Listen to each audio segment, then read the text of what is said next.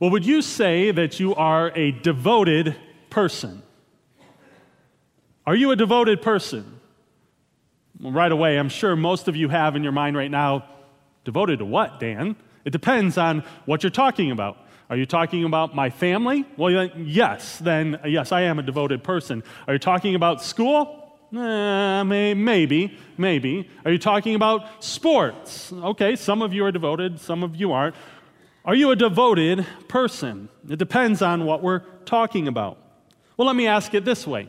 Would other people say that you are a devoted person? Again, it might matter on what we're talking about, but the question still remains, would others say that you are that kind of devoted, loyal person? Growing up in Wisconsin, devotion to a certain football team was a given. And yes, go ahead, commence the booing, the groans, all of that. Whatever you might think about that team up north, there was one sports analyst who got it exactly right when he wrote it. Green Bay Packers fans are the most loyal fans around. Just look at the diehard fans that tackle the brutally cold winters to storm outside, cheer on the Pack attack. It's a lifestyle. Yes, it is. Devoted, you betcha. We will do the strangest things. We will brave the elements. And yes, I have been one of those to brave the elements and sit through a game with wind chill at 10 degrees. But for you, it might not be sports. For you, it might be family or friends. Some of the freshmen that have just arrived at ISU over the last couple of weeks will find out soon if you're devoted to school or not. But how do we know if you or anyone is a devoted person? How do we know about someone's devotion? Well, it's by their actions, right? Maybe for some of you, as we think about devotion, you think of that classic collie named Lassie and his devotion to Timmy. You know he would go at any time and anywhere to find that young little boy. Well, here at the beginning of Acts, we see a picture of the church living life in community, a life of devotion, and a life empowered by the Holy Spirit. To get the context, if we go back to Acts chapter 1, we read Christ's great commission to be disciple-making disciples in verse 8, where we hear, "But you will receive power." This is from the lips of Jesus Christ, "when the Holy Spirit has come upon you, and you will be my witnesses in Jerusalem and in all Judea and Samaria and to the end of the earth." And then in the beginning of chapter 2, we encounter the outpouring of the Holy Spirit in verses 2 and 4, where we read, "And suddenly there came from heaven a sound like a mighty rushing wind, and it filled the entire house where they were sitting. And divided tongues as a fire appeared to them and rested on each one of them. And they were all filled with the Holy Spirit and began to speak in other tongues as the Spirit gave them utterance." Well, then as we continue on throughout chapter 2, we have Peter's famous Pentecost sermon. And finally, here at the end of chapter 2, what we just read, we have one of the clearest descriptions of the life of the early New Testament church. One commentator writes, "Luke's summary here presents an ideal for the Christian community, which it must always strive for, constantly return to and discover anew, if it is to have the unity of spirit and purpose essential for fulfilling what we read in verse 8 of Acts 1, for an effective witness." In other words, what we see in front of us this morning in this short passage here in Acts 2 is a group who has been transformed by the gospel and are now truly devoted to the gospel going forward, to the mission of the church. And yet when we read verses like this, I think many of us, if we're honest, start to wonder why our experience hasn't been anything like this. Why haven't we experienced this? For if there ever was the good old days, these have to be them, right? But as we approach this text this morning, rather than looking back at the experience of the early church here in Acts and wondering why the church looks so different today, I want to instead just have us ask one simple question of ourselves. That each and every one of us would leave this morning asking this question: are we devoted like this? Am I devoted like this? For this is the thing that should strike us the most about this picture of the early church, their devotion. And they devoted themselves. Now, the truth is, while the extent of one's devotion is often attributed to their actions, so you're a devoted fan if you cheer a certain way or brave the elements, you're a devoted student because of the way you study, the reality is, devotion has far more to do with one's identity than with one's actions. You see, while our devotion is made evident by our actions, our devotion is actually fueled by our identity. Let me say that again. Our devotion is made evident by our actions. We can see your devotion through your actions, but our devotion is actually fueled by our identity, by who we are. Well, the world says it the other way around, though. The world believes our devotion, lived out in our actions, shapes our identity. It makes who we are. And so, for example, as a Packer fan, when I spend a lot of time watching the game, when I buy the newest team gear and I keep up on the latest team news, I look devoted. I become devoted to this team. My identity then begins to change from merely Dan to Dan the Packer fan. You see how that happens? In our world's understanding, my actions and my performance change my identity.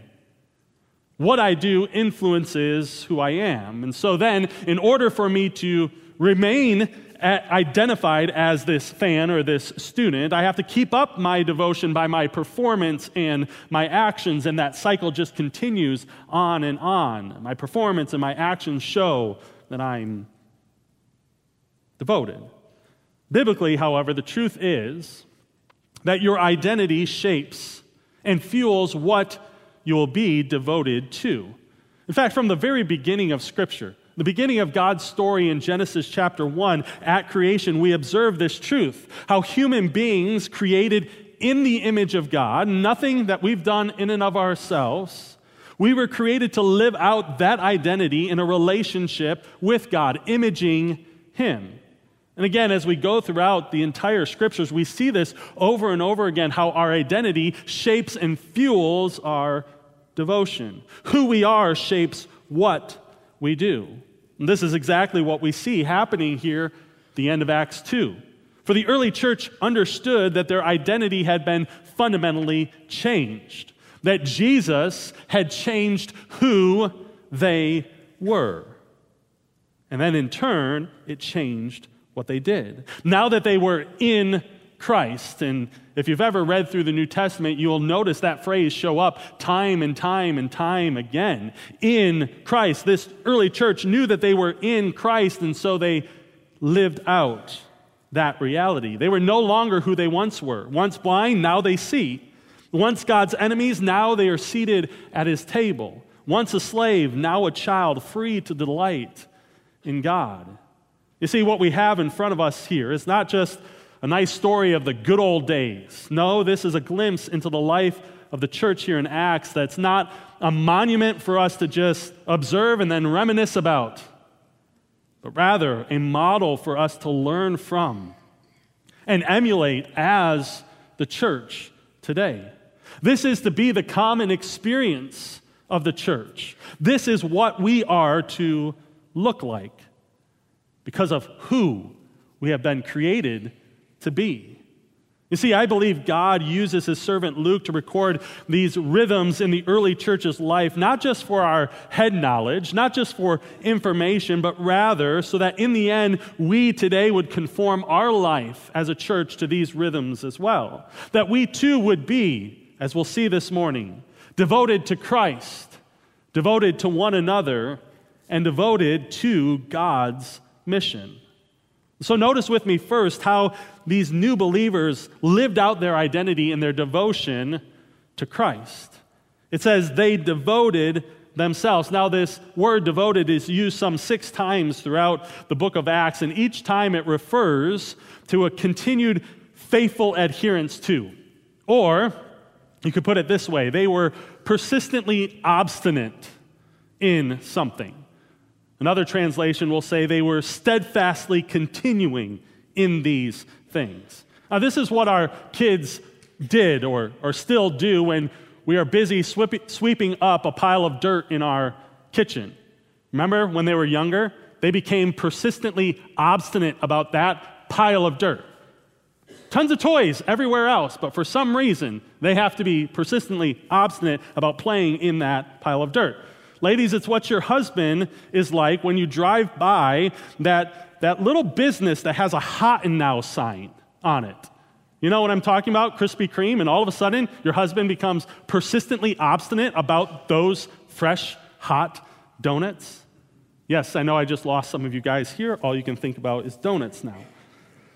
This is that word devotion, continuing steadfastly, persistently obstinate about one thing. And Luke uses the same word back in chapter 1 and verse 14, where he explained how the disciples were in constant, devoted prayer as they waited for the promised Holy Spirit. This was not just a casual experience for the early church. This was a lifestyle. The church was not just a hobby for them. No, they were persistently obstinate about this. And Luke lists 4 activities, or we could say rhythms of life together as a summary of their devotion. He says they were devoted to the apostles' teaching, to fellowship, to the breaking of bread, and the prayers. Now, of course, it's not all that surprising that we would read that they were devoted to the apostles' teaching. For teaching plays an important role in the life of the early church, and especially considering how much time Jesus spent instructing the crowds and his inner band of followers. So accordingly, the early church would devote their time to hearing the apostles' teaching, to hearing Christ's words. And even though we're not given an exact description of what was being taught by the apostles here, I think it's safe to say, as we see from the rest of the book of Acts and throughout the New Testament, that what was being taught here was the word about Jesus, the word of the gospel, including explanations of how the Old Testament pointed to the person and work of Jesus. Jesus' commands, and then what it looked like to live as citizens in his kingdom. As a matter of fact, Luke actually recounts the disciples' conversion with Jesus back at the end of Luke in chapter 24 and verse 27, when Jesus himself explains that beginning with Moses and all the prophets, these are the things concerning myself. All these things in Scripture point to me, and so there's no doubt that what this early church was devoted to was this word of Christ.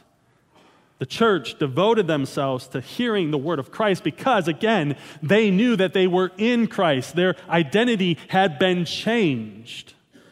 And so, they were persistently obstinate about the word of Christ.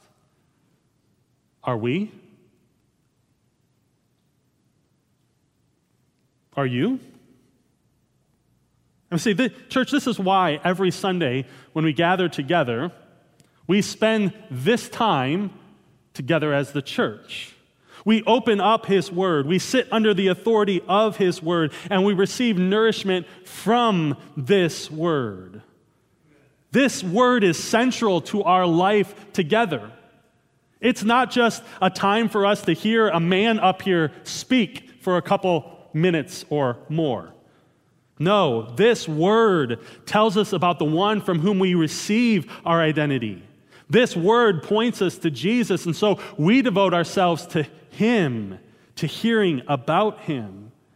For in Him we receive our very life. But also notice that they devoted themselves to fellowship. Not only the word, but fellowship. This is the Greek word koinonia, and it literally means a sharing of one's self. And as we see, the deep level of intimacy that this early church has with Christ and other believers is lived out in the following verses, which we'll get to. Author Jerry Bridges comments, the first Christians in Acts realized that their fellowship with God logically brought them into fellowship with one another. You see, here's the thing. Christianity is community living. A devoted life is most definitely not an isolated life. Paul, using the metaphor of the body, as he writes to the church in Corinth, states it this way: "For the body does not consist of one member, but of many. And if all were a single member, where would the body be?" You see, there are no loner disciples in Scripture. Their union with Christ meant they had union with others. And so they devoted themselves to fellowship. We'll touch on this a little bit more in a minute. And so let's move on to see the third element of their devotion. Not only the apostles' teaching and fellowship, but then, verse 42 tells us, to the breaking of bread. Here we have a common New Testament expression that would refer to the Lord's Supper, what we just together celebrated in communion. Now, Luke's first readers would have been aware of this common practice in the early church, and they would have understood this phrase, the breaking of bread, to mean the Lord's Supper. This was a fellowship meal, a family meal whereby their union between God was remembered and celebrated in the midst of their union, their communion with one another as brothers and sisters in Christ. And so again, this is why, as we celebrated this morning our redemption, we celebrated it together as the body. In the breaking of the bread and in the drinking of the cup, we declare together not only our oneness with our Savior, but our oneness with each other as brothers and sisters in Christ, His bride. This is why it's a regular rhythm that we have as a church. When we devote ourselves to the breaking of the bread, we are reminding ourselves of this union with God and with one another. Well, the fourth activity that Luke quickly moves to is their devotion to the prayers. They were devoted in the apostles' teaching, in the fellowship, the breaking of the bread, and the prayers.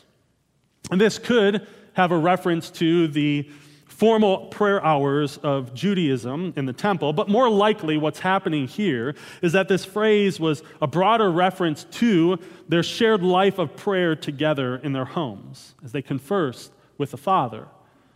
Maybe easy for us to then just skip by this and go, yeah, well, that sounds like something the church should do, should pray together. But let's pause for a moment and ask why. I mean, why would Luke mention this here if it's just the assumed thing in the life of a church? Why would he say they devoted themselves to the prayers? Why would prayer be such a necessary rhythm to devote ourselves to? Well, again, you might recall from earlier in chapter 1 and verse 8, they heard from the lips of Christ this great commission to go, be his witnesses in Jerusalem, in all Judea and Samaria, and to the end of the earth. This mission that they had received was enormous. I mean, they heard that and just immediately would have to think, that's a lot, Jesus. I mean, we've got to go not only to our neighbors in Jerusalem, but then throughout all Judea, Samaria, and then you tack on the end of the earth. I mean, seriously, that's a lot. That's a lot of ground to cover here. The truth is, the mission that they were given, same mission we are given, will not succeed on sheer manpower alone. It simply cannot happen in our own human strength. And so, we were reminded at the beginning of verse 8 in Acts 1 that you will receive power when the Holy Spirit has come upon you. It's no wonder that the church devoted itself to this rhythm of declaring their desperate dependence on the Spirit to give them power for God's mission. They knew they absolutely couldn't do it on their own, and so they devoted themselves to prayer. This is why we as Calvary Baptist Church should devote ourselves to the rhythm of prayer as well. Our mission is immense, but we have the Spirit who empowers us. He has called us to go to Bloomington Normal, to the state of Illinois, to the United States, and to the ends of the earth, to our neighbors, our coworkers, our friends, our city. It is enormous, and we need God's help. But I have to ask, are we devoted to prayer? Or are we just too busy for it? The bottom line is, as we read verse 42, the early church was devoted to Christ, to the teaching of Christ, the fellowship and sharing of Christ, the celebration of Christ and the breaking of bread, and their dependence on Christ in prayer. Each of these activities demonstrated a level of their devotion to Christ. But sadly, this kind of devotion is uncommon in the church today. But why? Why, if we have it plainly in the Word of God, is it so uncommon for a church to experience that kind of devotion? I'd venture to say it's because many have fallen into understanding the church's identity that is more shaped by the world than the Word. For example, many believers simply think if I go to church on Sunday morning, then people will identify me as a Christian. They'll see me drive out of my driveway and drive into this driveway. They'll wonder where I've been for a little bit. Maybe my neighbors ask, and oh yeah, I went to church this morning. And so again, my performance matters to keep up my identity as a Christian. All I have to do is attend. I show up, sing, sit, stand, sing again, sit down, and I'm out, even before the pastor says amen. Devotion? It's hard to be convinced, isn't it? And yet the believers here in Acts 2 devoted themselves to Christ because they knew that their identity had been fundamentally changed by the gospel. They now were in Christ, Christians. And flowing out of that identity was their devotion. They couldn't help but learn more about Christ, fellowship with those who were learning about Christ, celebrate Christ together, and declare their dependence on Christ for the mission that He had given them. And notice what the result is in verse 43. And awe came upon every soul. Many wonders and signs were being done through the apostles. The result of devotion to Christ is worship, all of life as an act of worship, presenting our bodies as a living sacrifice, holy, acceptable to God, which is our spiritual worship, Paul says in Romans 12. Oh, friend, the simple question for us today as we read these verses is, are we devoted to Christ like this? As you are in Christ, a Christian, is this what your devotion looks like? Well, going further, the early church gave evidence to their changed identity in Christ by being devoted to one another. And so we read in verse 44, and all who believed were together and had all things in common, and they were selling their possessions and belongings and distributing the proceeds to all as any had need. As we said earlier, Christianity is life lived in community, and flowing out of their identity as the family of God, this early New Testament church began to live like a family. It only made sense. We are the children of God, and so we are a family together, and so we live like family in proximity and intimacy. They began to live together, be together as the church. Now, this doesn't necessarily mean that they all physically lived in the same homes. But what it does mean is that there was this unique closeness they demonstrated as the church.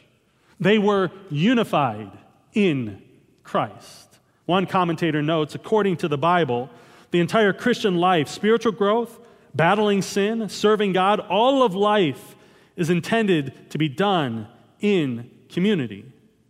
For here's the thing, we are actually incomplete without each other. We need each other to be devoted to Christ. I need you to say, hey, Dan, you're off. You need to get your eyes fixed on Christ. Well, in our individualistic society, this idea of biblical community seems rather strange, doesn't it? I mean, for the most part, we live private lives without interference from others. And we really only open up to a certain segment of people around us and only open up our lives to a certain part of showing them what our lives are like. And yet that nowhere comes close to the biblical ideal we see here in Acts 2. This idea of devoting ourselves to the fellowship and having all things in common. And if we're honest, when we read this phrase, many of us will start to say, well, okay, I'll open myself up, but just on the surface level, all right? So maybe I'll talk about my vocation just a little bit with others. Or maybe if we choose the same type of education, that puts us into community with one another. Maybe I'll talk about sports teams. Maybe we'll dress alike. But that's not at all what is taking place here in Acts. This phrase, all things in common, is actually referring to how they held their possessions. They held them lightly, not tightly. And verse 45 describes this further, saying that they're selling their possessions and belongings and distributing the proceeds to all as anyone had need. What's taking place here is that the early church was practically living out their identity as the family of God and saying, hey, if it's mine, it's yours. And yet, what do?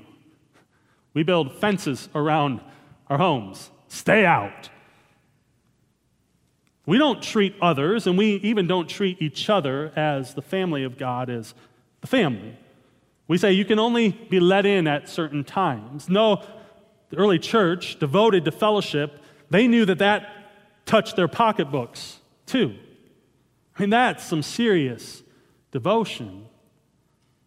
You see, if we, the church, as the family of God, were to see ourselves as so, that would certainly influence how we act, wouldn't it?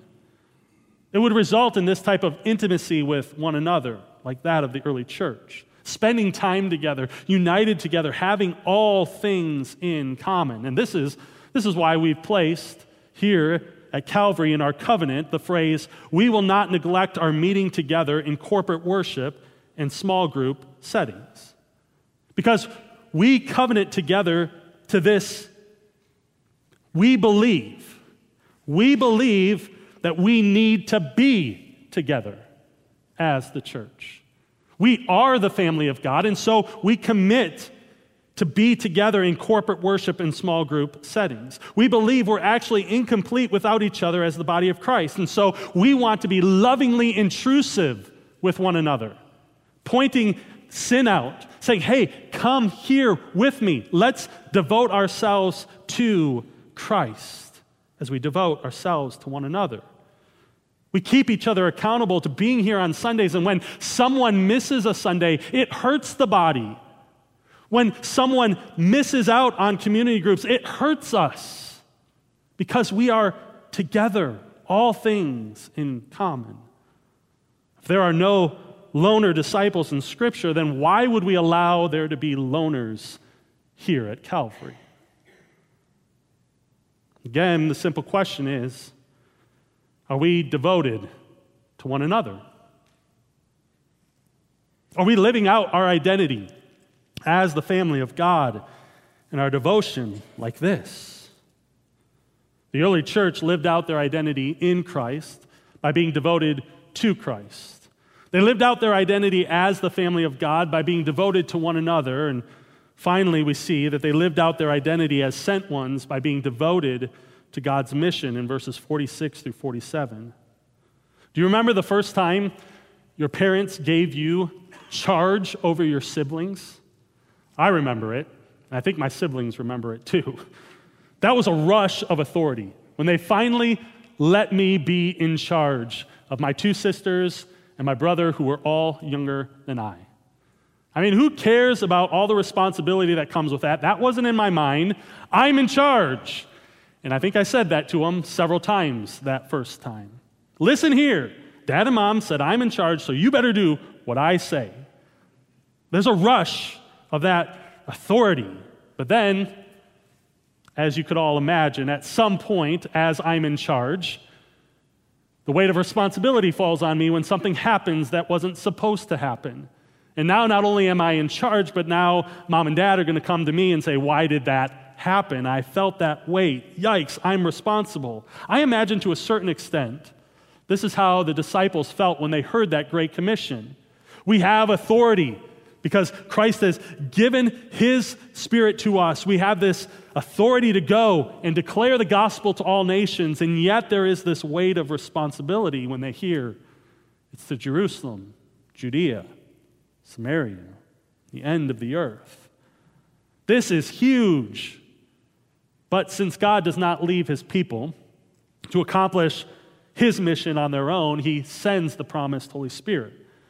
And as always, the promises God makes, he keeps. And so the Spirit comes and empowers them to witness. And so it's no surprise then that when we get here to verses 46 and 47, that we find them living on mission in the city of Jerusalem. They are simply living out their identity as witnesses, as sent ones of the risen Christ. But look down here at verse 46, and day by day, Luke tells us, here's how it's happening. Day by day, attending the temple together, breaking bread in their homes, they received their food with glad and generous hearts, praising God and having favor with all the people. And the Lord added to their number day by day those who were being saved. You see, in their shared life together, day by day, they are being together in the temple. They are being together in their homes. One translation reads, every day they devoted themselves in these areas.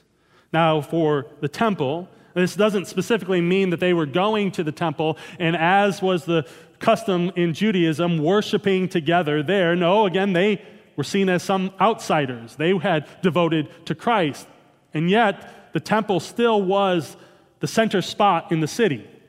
And so they knew as they would go to the temple, there would be others there, and most likely many in the city, who still needed to hear about the person and work of Jesus Christ. And so they became regulars there. They said, we're going to be regularly meeting at the temple so we can live on mission. This is a space for us to proclaim the good news of Jesus Christ to all those who are regulars here too. You see, they loved their city so much that they were an integral part of their city. They were devoted to the mission of God going to their city. Are we that devoted? Do we know where people are regulars here in Bloomington Normal, and are we going there with intention? But also notice that they're doing this in their homes. They're eating meals together, which is an important expression of fellowship in any culture. For the reality is, if you really want to get to know someone, you eat together. But again, this isn't just isolated gatherings of believers. No, they are bringing in their not yet believing friends, family members, co-workers. Because notice what verse 47 says. They had favor with all the people. The early church viewed their homes as evangelistic centers, where they would put on display their redeemed lives. They viewed their front doors as the front door to the church. And notice what happens. As they are regulars in their city, and as they're welcoming people into their homes, they're receiving their food with glad and generous hearts, praising God. I mean, a meal is served, but worship breaks out.